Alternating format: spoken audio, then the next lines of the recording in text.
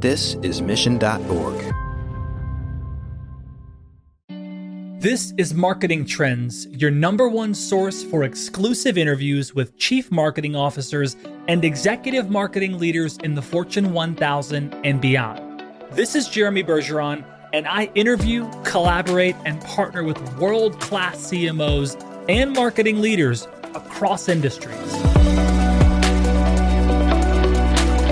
The overall efforts of evangelizing automation is through change management, is through communication strategy. It has to be a key priority for companies that are adopting automation. If they want to scale, if they want to get the buy-in, not only from the top down, but also bottom up, right? How do we excite the grassroots so everybody's in on the revolution? You would think that freeing up workers' time spent on menial tasks so they can focus on more important things would be an easy sell. Yet, when it comes to adopting automation in the workplace, it seems that plenty of companies still need convincing. That's where today's guest, Xuan Liao, comes in. Xuan is the CMO for the Americas region at the intelligent automation services company Roboyo. She is also a member of the Forbes Communication Council and co-founded the Jolt Advantage Group, which Roboyo recently acquired. On this episode, this self-proclaimed evangelizer of automation explains why she is so fired up about getting companies to join the Robolution.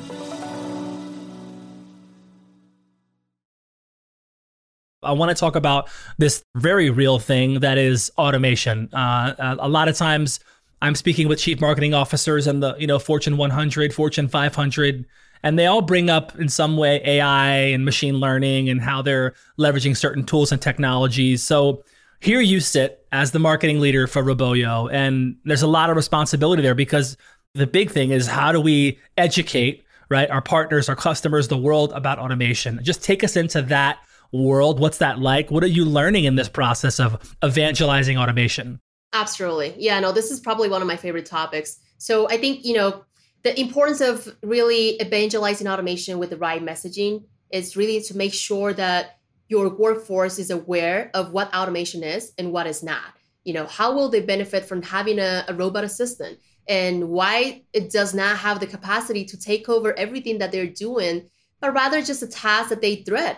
So the overall efforts of evangelizing automation is through change management, is through communication strategy. It has to be a key priority for companies that are adopting automation. If they want to scale, if they want to get the buy-in, not only from the top down, but also bottom up, right? How do we excite the grassroots so everybody's in on the revolution, right? Because they're comfortable with the idea of working with digital assistants, and because they're comfortable to proactively ask for more automation in different areas of the business, because the employee would not only benefit from just, having more productivity, but also the company's experience will be boosted, the competitive edge will be broadened, and, just having the business be in more sync internally, because we can eliminate the silos that, we have in current different systems and data gaps in the ecosystem.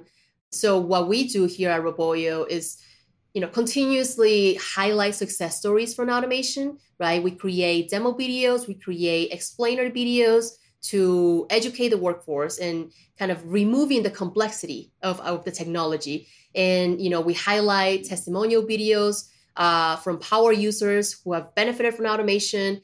And, we're kind of also giving them the opportunity to upskill, right? How they can create and use automation on their own. So, our marketing as a service and academy offerings, that's exactly what we do. We help our clients generate more awareness of what their automation program is doing internally. We educate them on what automation is, how to use it.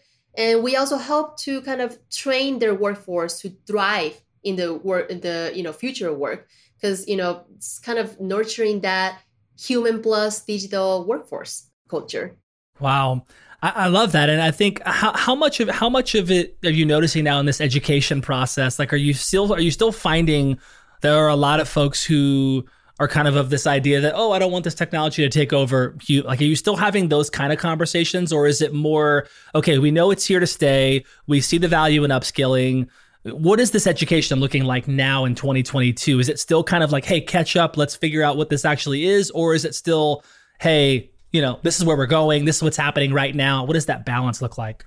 Yeah, no, absolutely. I think, RPA, regardless of it already reaching maturity as a technology in the market, there is still a lot of education that we need to, kind of generate awareness for the general public to understand what RPA is, what is intelligent automation, what is hyperautomation, what are the technologies that are helping RPA to go beyond just the task-based automation and be able to, take care of more end-to-end, more longer complexity processes.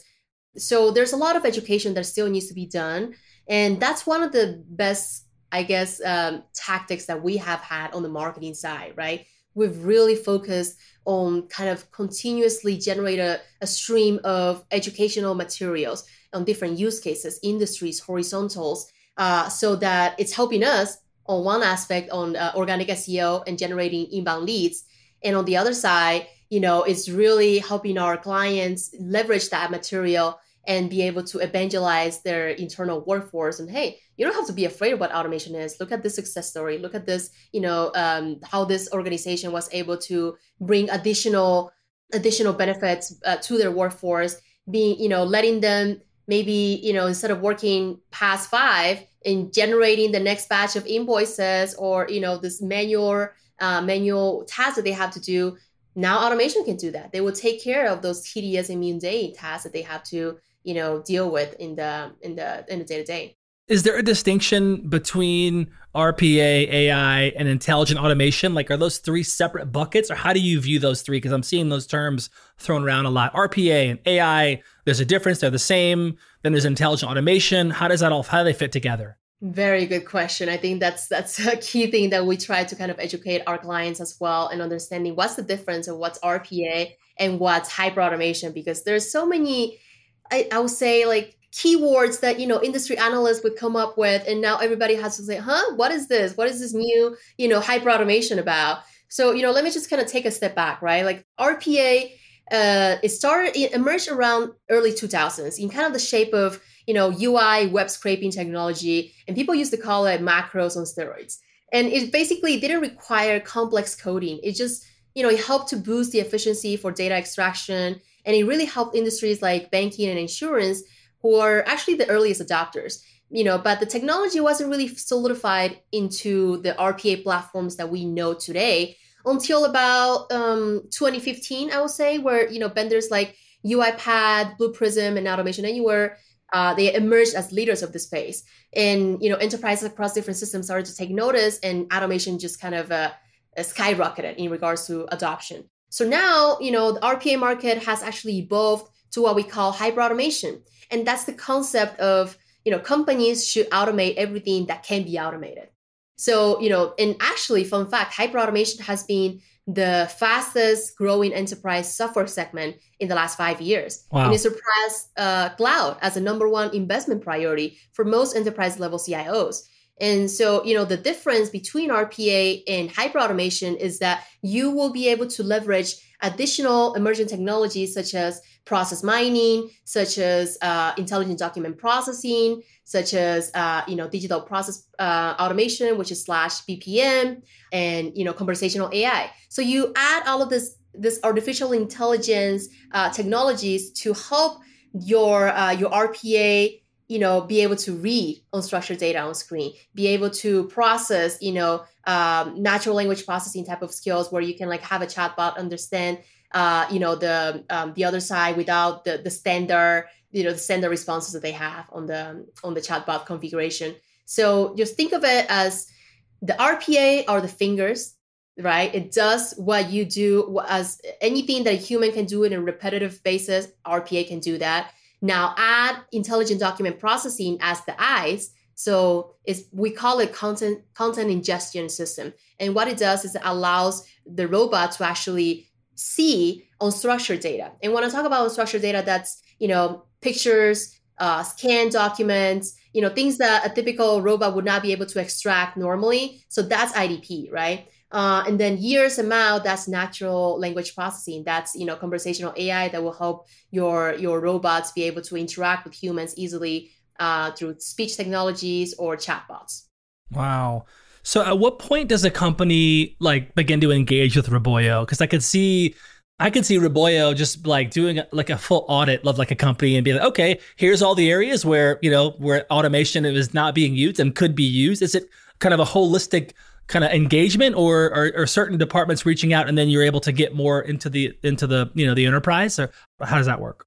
Yeah. So, from the end-to-end automation service provider perspective, we have a portfolio that will help the client, regardless of whether they are, where they are in their automation journey, right? If they already have an automation program established and they already did a pilot and they have a POC and that is proven successful, now they want to scale. We go in and we help them identify through like process discovery workshops and process mining technologies to really kind of figure out where are the hidden inefficiencies and the bottlenecks in your organization, and where are the highest opportunities for automation that will yield high ROI. And by ROI, I mean, not only, hours saved or FTEs replaced. That's not really, the benefits that we're looking for. We're looking really for the intangible benefits, such as like customer experience, how we can help our, customer experience in regards to contact center experiences, shortening the average handling time,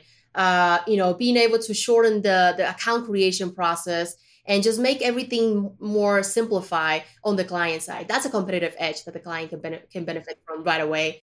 And so, going back to the end-to-end service portfolio, if a client is just getting started with automation, they're net new in the industry, and they want to, get our advisory in what are the tools and technologies that they need, because sometimes it's not RPA. Sometimes we need to start with process mining and understand and map out where the inefficiencies are before we even go to automate, because we don't want to automate broken processes, right? So there's process discovery, there is, just consulting and strategy overall. The implementation side, which is where we code and we test the robots and we put them in production.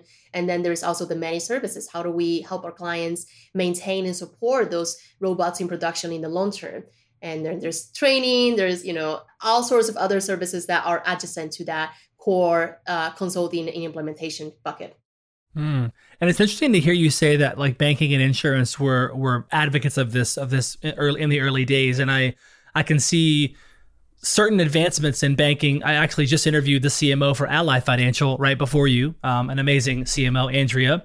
But also knowing that like I'm a customer of a big bank, and like that customer experience, that calling that bank is still a point of anxiety for me and many others, right? Because it's still so slow. It's so, gosh, I mean, let's not even get into it. We all have experienced it. And so it seems like there's a big gap even still in an industry that's been bullish on the technology, but also like, what's going on? We're 2022 and I still have to wait 30 minutes to talk to someone, or you know what I mean? Just would love your thoughts on that. Yeah, no, absolutely. I think there's still a long way to go there, right? I think I was just reading the other day how Maynard Keynes was predicting that by 2015, humans will be able to just work 15 hours a week instead of 40. And because he was predicting that by then, technology will be so advanced that humans will have to really not work so much the way that we used to. But, we're not quite there, right? We're seeing all of this future work kind of emerge in front of us. We're seeing how automation is helping our organizations be more efficient and, taking away some of those mundane tasks. But at the same time, the adoption of these technologies doesn't happen from one day to another. A wild fact that I came across the other day: the average enterprise organization has 170 systems and applications in their ecosystem. Wow. And that number grows every 4 years by 70%. Whoa. Yes. So how wild is that? Imagine, is technology actually helping us to be more efficient? Or are we forcing our workforce to actually go through data entry across 10 different systems? And, are they actually, being closing those functional silos with technology? Perhaps not. So it's complex. There's so many competing priorities on the CIO's plate, on the CFO's plate, that it's hard to decide which technology investment I want to focus on and what's going to drive the longest, or the most significant value with the transformation that the technology will bring to us. So I would say, there's a few years to go here, but with what I'm seeing in regards to the adoption of all of this AI power intelligent automation solutions, there is a lot of progress being made. And it really, I think it's not going to take too long for us to start getting a better customer experience, getting a shorter, contact center calls, having a less dreadful visit to the DMB office, Right. Wow. Okay, cool. And now you have an interesting career. I checked out your LinkedIn and I saw that the first thing I noticed is you were an actress, which I love that, back in 2010, for those who are interested. And then it looks like marketing kind of started for you at Novartis. Is that kind of where marketing kind of began, the education part of marketing? Yeah, exactly. So, let me just take a quick step back. I was born in China, but I was raised in Colombia, right? So, and I started my career in marketing in the pharma industry in Novartis.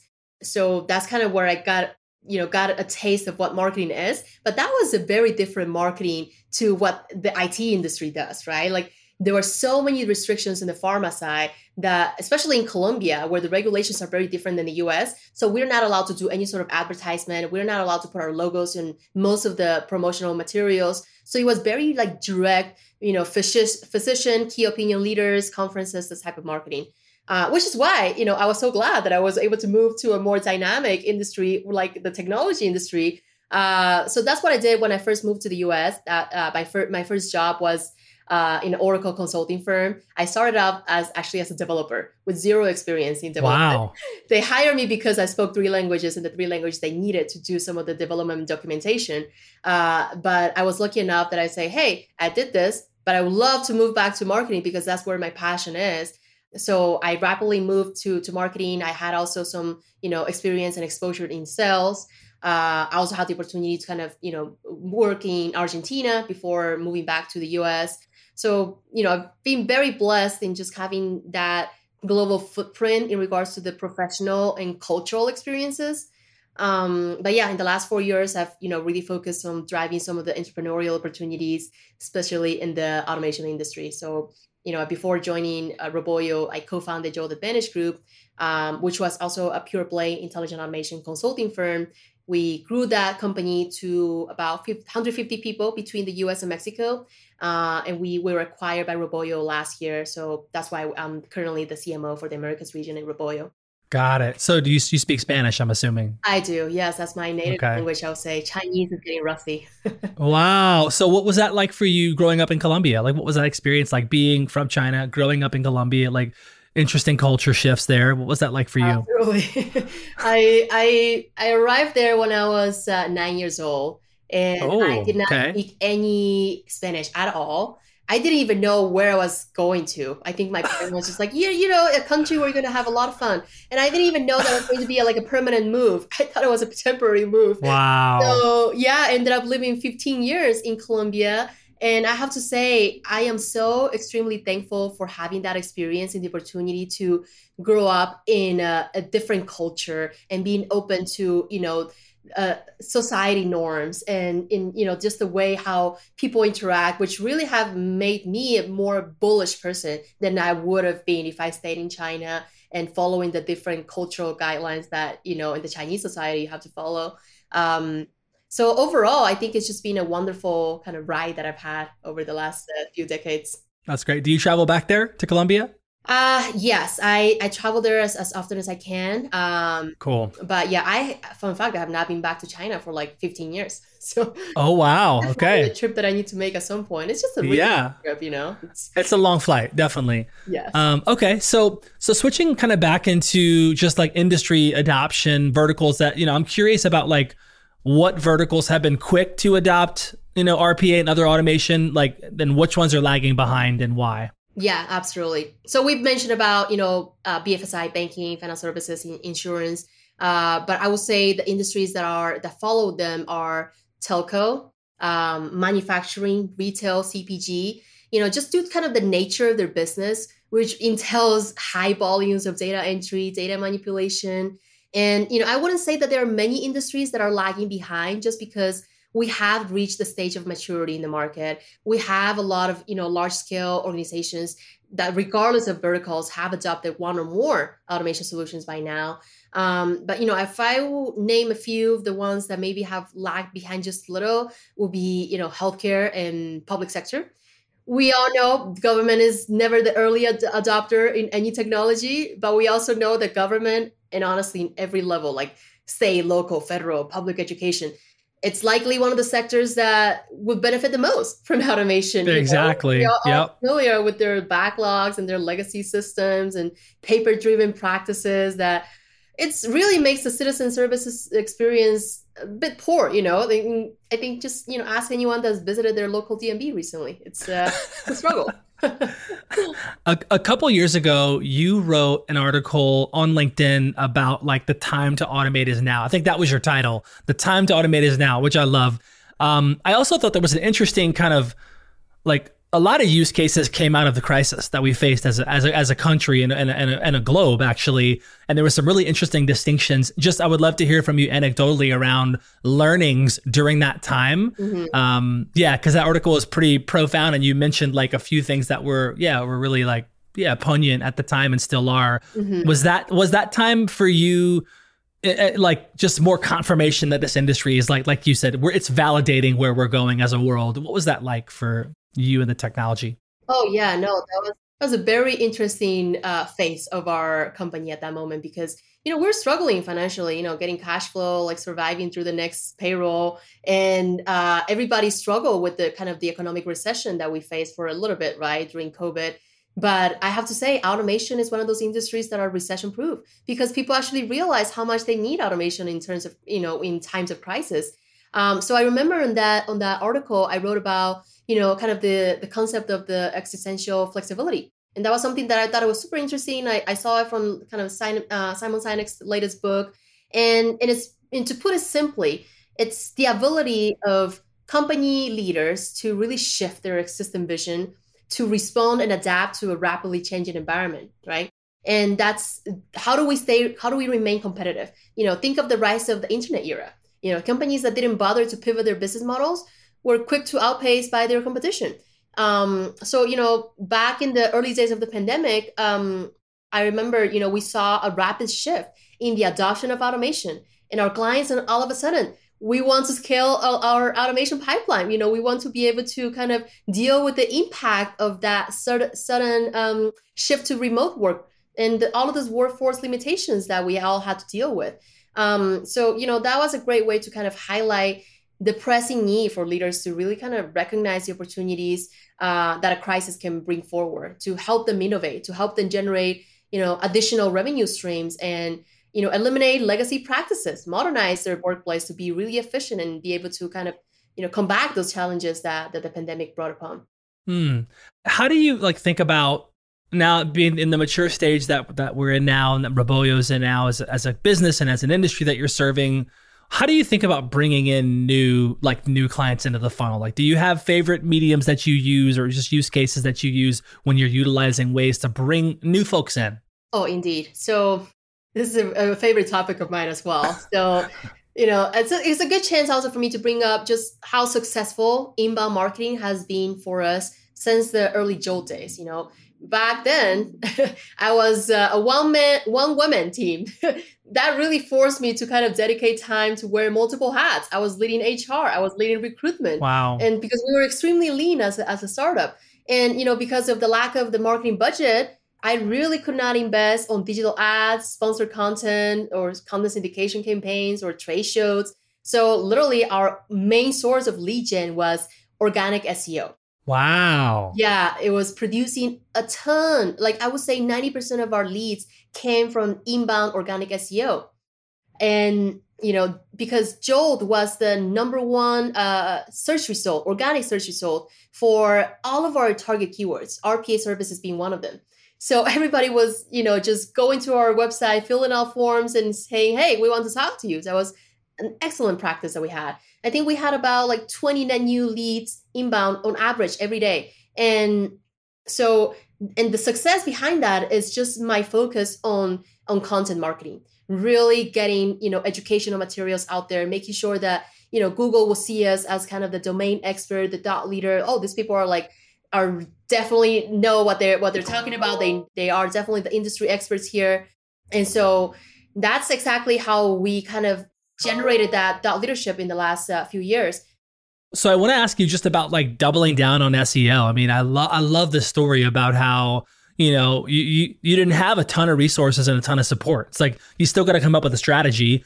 Why did you double down on SEO? Did that come from something you were doing prior? What was that kind of like of saying, hey, if we're going to burn the ship right now, let's do it on organic SEO, which is that's a big bet and a big vote that obviously paid off. But take us into those conversations, what that was about, where that came from.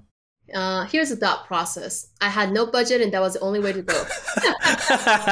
Okay. So, I was just getting familiar with inbound marketing practices before I co-founded Jolt. So I was really, interested in seeing how this goes. And because I didn't have any resources in my team, I was literally ghostwriting every single blog post, white paper, ebook, infographic. I didn't have any design skills. I would go to Canva, I would create infographics. I would use, I don't even remember the name of those video editing tools that I used, but, I was able to create demo videos, promo videos, etc. And I can tell you the joy for the first time when I Googled RPA services and I realized that we were the #1 organic search result.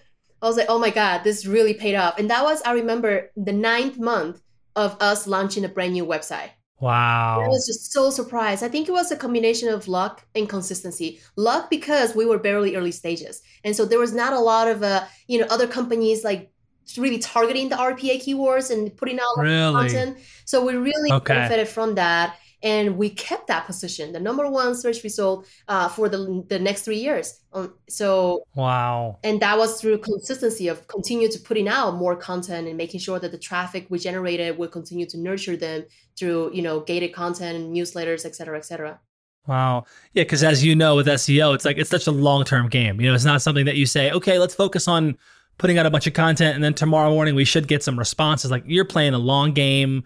You're writing a lot of content and title tags and keywords. And it's also there's a ton of snake oil service providers out there too that claim they can get you to the top and this, that. So you kind of got to weave through that as well and you're placing a big bet that you're not going to see. In your case, you saw it 9 months later, okay, here, which is pretty fast. That's great. But you still had enough faith to proceed down that. This is where we're going. We burned the ship. Let's go down the SEO route. I love that. Exactly. Who do you typically sell to? Who are the buyers of Roboyu, and what are some of the ways that you go about just building rapport with those inside the automation industry? Yeah. So I would say that our ideal customer profile are the enterprise level organizations. Okay. They will have, at least 500 million revenue or more, or 500 employees minimum.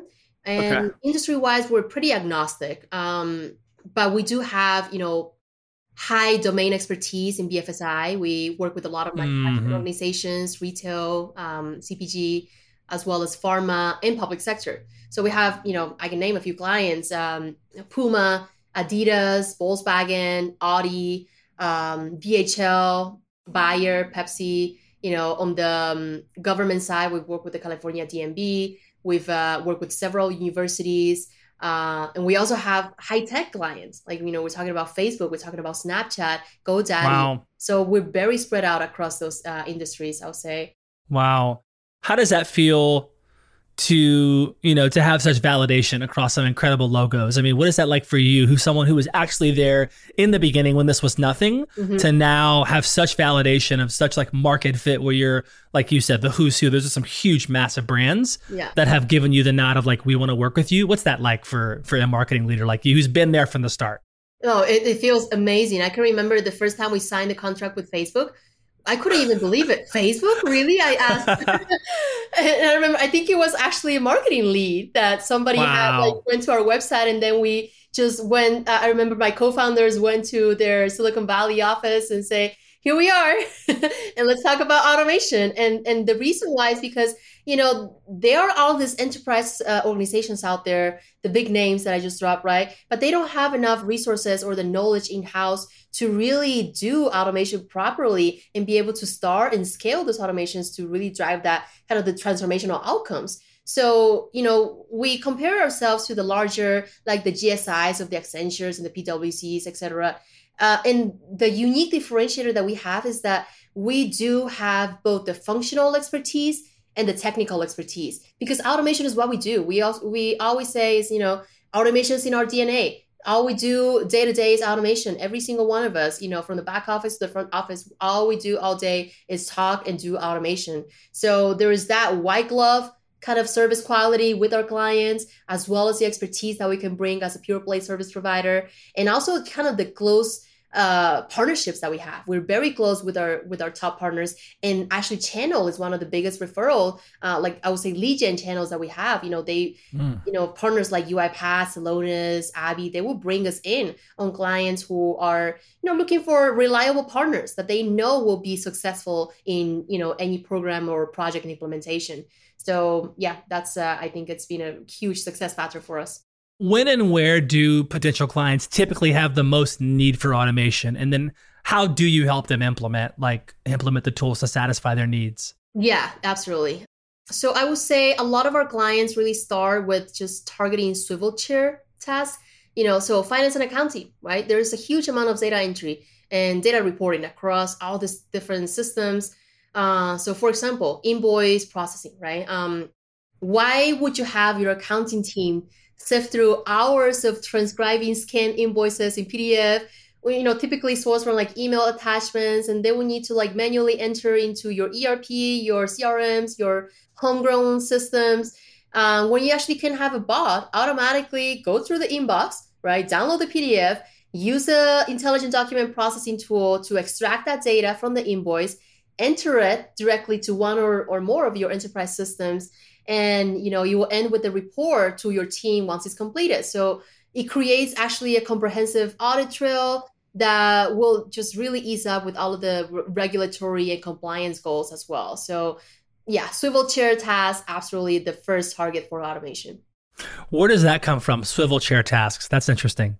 It's so think of a Martha in accounting. It's everyday, it's just That's great. Everyday operational, repetitive, high volume tasks that are highly manual and just doesn't really involve a lot of human ingenuity or creativity in those tasks, How do you look at that through the lens of just your marketing team and the operations of marketing and the things that they're more? Are you kind of constantly looking through the lens of how do we automate this intelligently? If so, are there some examples of things that maybe you've done as a marketing leader at the helm of a really awesome automation company to the marketing team? Are you bringing automation into areas where a lot of folks haven't done it? How do you view that in your own kind of drinking your own Kool-Aid? Yeah, no, absolutely. So that's an excellent question. In our messaging, what we really try to focus on is driving that corporate culture of a hybrid human plus digital workforce, right? So, companies can leverage technology to augment their human talent. We are helping them to remove all of the mundane, the tedious, and the mindless work. So we're helping them take the robot out of the human, get the robotic work to the robots. And so actually work will become more enjoyable. It will become something that they don't dread to wake up to every day. They can spend more time with family. They can enjoy leisure and creative activities. So I think, a lot of that is really focusing on how robots will make work more enjoyable for humans. How do we help humans thrive, right? How do we create more innovation? How can we switch our focus from finishing those repetitive tasks on the day-to-day to actually driving strategic goals of maybe improving sustainability outcomes, topics like how do we advance our ESG metrics, so just overall advancing and just augmenting our humanity. And that's kind of the future of work where I really see automation leading us to, because guess what are those forces driving the trends of the Great Resignation, quiet quitting, laying flat in China, all of that is likely not going away. So how do we help bring our humans relief from the pressure of work? And how do we make the 4-day work week a reality for everyone, not just the people in Ireland? That's really where I see automation adding the most value. And that's the messaging that we're trying to convey in our promotional marketing campaigns. I love it. And can you take us a layer deeper into your own marketing team, your marketing org, where this, because you have such an interesting perspective about use cases in this technology and where industries can go. I mean, you're supporting and serving huge industries and huge brands, but take just you as a marketing leader and your team and the stuff you're doing. Is it just like I make up this story that like if I were to go and kind of sit fly on the wall, your marketing folks, that there's just like a ton of automation happening and there's a lot of really interesting technology. What does it look like to drink your own Kool-Aid in that way? And what ways does intelligent automation actually impact your team, right? And how fast are y'all moving? Because to me, you're serving this industry in a huge way. Yeah. But what about just your own dog food? I think as marketers, we really enjoy kind of a lot of automation already in our different tools and CRMs and automation platforms. But and all of that's great, right? We have an array of features that help us automate emails, communication sequences, help us do the reporting, etc. So what I try to find always is the less common repetitive task that does not have an automation feature already by default in your CRM, right? So for example, contact deduplication.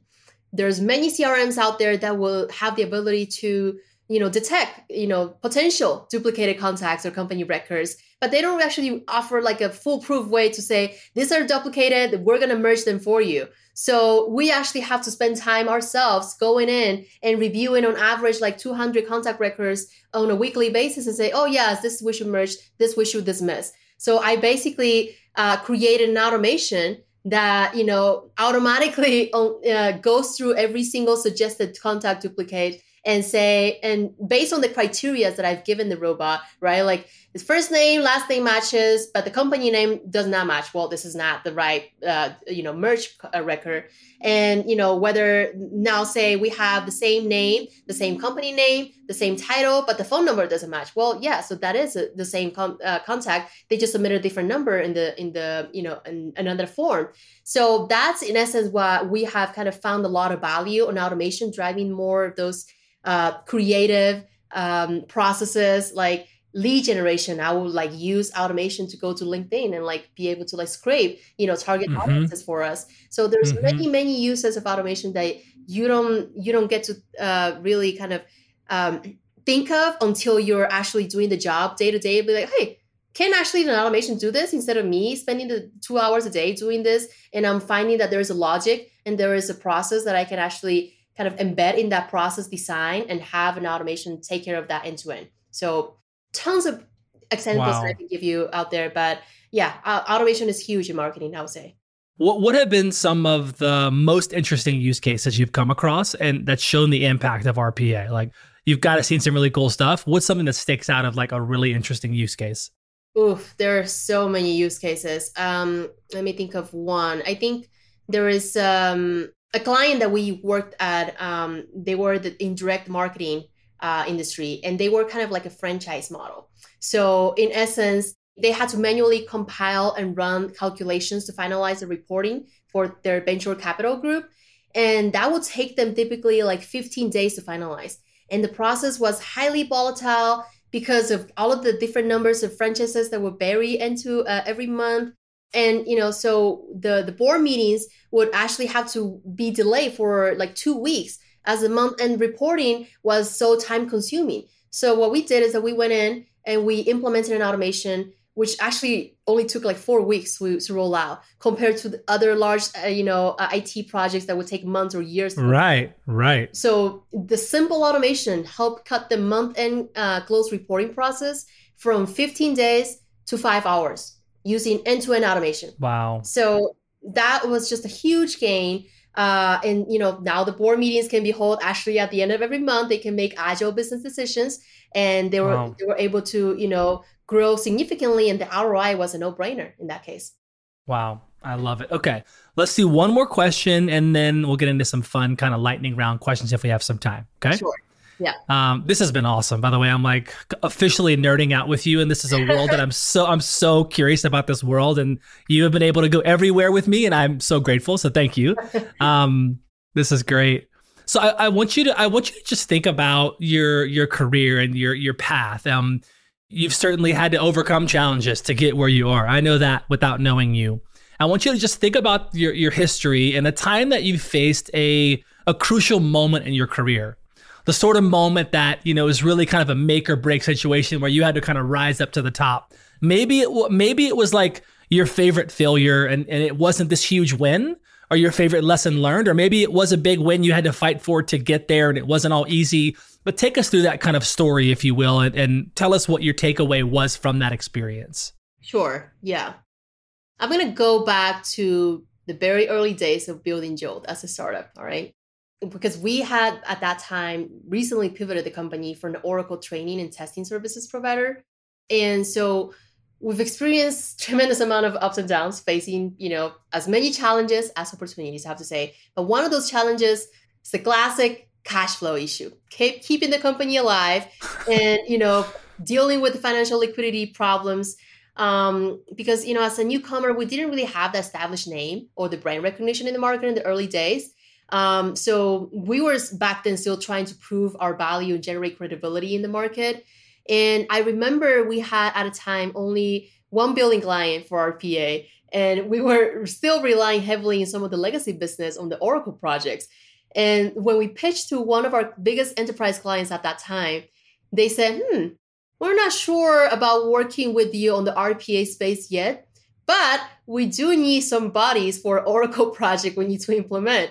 Do you guys still offer staff augmentation services? And we were like, yes, of course. Every single client in that stage of our company. But, in reality, we didn't have any recruiters in-house. We didn't have the ability to outsource, any of our existing Oracle resources. So when my co-founders brought up this challenge and they kind of highlighted how huge of a revenue opportunity it would be, I stepped up and I said, you know what?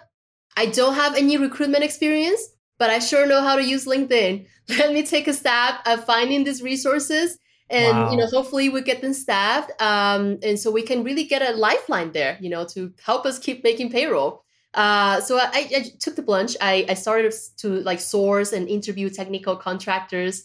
And really, I should say, with an ounce of luck and a lot of dedication, I was able to recruit, I think, 3 or 4 candidates that within the time frame that was asked for, which was a pretty tight time frame, I remember. Wow. And I was also able to negotiate a huge margin for us.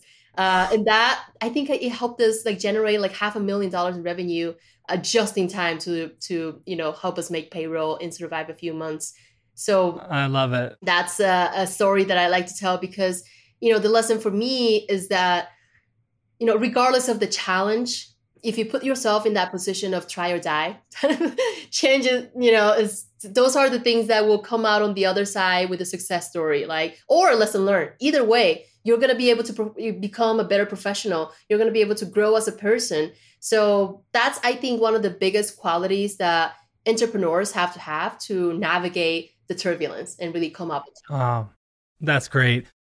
Okay, Xuan, let's do some fun questions and then we can wrap up and we'll finish a little early. Okay, are you ready? Yes. Okay, so these are our lightning round questions. Try to be, quicker with your answers, answer from the heart. I like to say, don't think about it too much. Just what's the first answer that comes to you? Mm-hmm. And before I ask you the first question, I want to give a shout out to our sponsor, Salesforce. This podcast is brought to the world by Salesforce. Salesforce brings marketing and engagement together. If you're a marketer out there and you want to learn more, head over to salesforce.com/marketing. Okay, Xuan, here we go. Are you ready? I am. First question, what's the last time you tried something new? Okay. I tried Chick-fil-A for the first time last week on a road trip. I didn't eat much fast food normally, so I never tried it, but a colleague of mine made me try it, and I have to say, it is the best fast food I've had, very closely followed by In-N-Out. Oh, that's great. We interviewed their CMO last year. Amazing human, and he will appreciate that. What's a life lesson you learned the hard way? Never put a hammock too high or on top of a pointy rock. Oh. Learned that last summer on a backpacking trip. I flipped because the hammock was way too stiff, and my hip ribs landed right on top of a pointy rock. And it was a struggle, a painful experience. And I had to walk back 7 miles with a backpack after the injury. So don't do that. Okay, that is a really good tip. Okay. What's one activity that makes you lose track of time? Well, I love anything outdoors. So, hiking, mountain biking are some of my favorite activities. But I mean, if I have to be honest, an activity that makes me lose track of time is just binge watching a TV show. Okay. If you could choose one book as a mandatory read for all high school students, which book would you choose?